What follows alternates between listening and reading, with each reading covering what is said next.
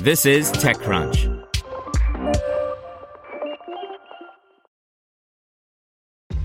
This episode is brought to you by ShipStation.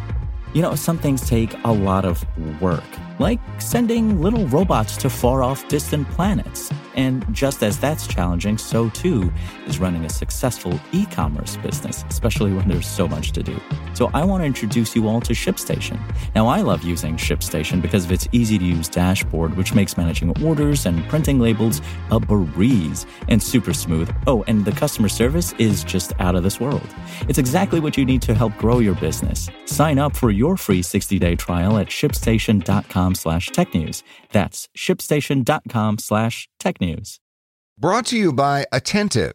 How do the most innovative companies reach mobile consumers? Meet Attentive, the personalized text messaging solution trusted by over 1,000 top brands. With Attentive, get powerful results from text messaging with over 25 times ROI. Request a demo today at AttentiveMobile.com. Consumer hardware device shipments are on track for a 14% decline in 2020, courtesy of COVID-19. By Brian Heater. New numbers from Gartner show a sizable, if not unexpected, decline in device shipments for 2020. According to the analyst firm, the category, including phones, tablets, and PCs, is currently on track to decline 13.6% for the year. COVID-19 is naturally largely to blame here. The virus has permeated virtually every sector of society, and hardware is certainly not immune. Phones are projected to take the biggest hit, down 14.6% from 2019. That list includes both dumb and smartphones, the latter of which now comprises most handset purchases. Smartphones as a category are down 13.7% year over year. The smartphone market has been on a slide in recent years, but 2020 was going to be the year smartphone makers turned things around, for a little while at least, thanks to the arrival of 5G.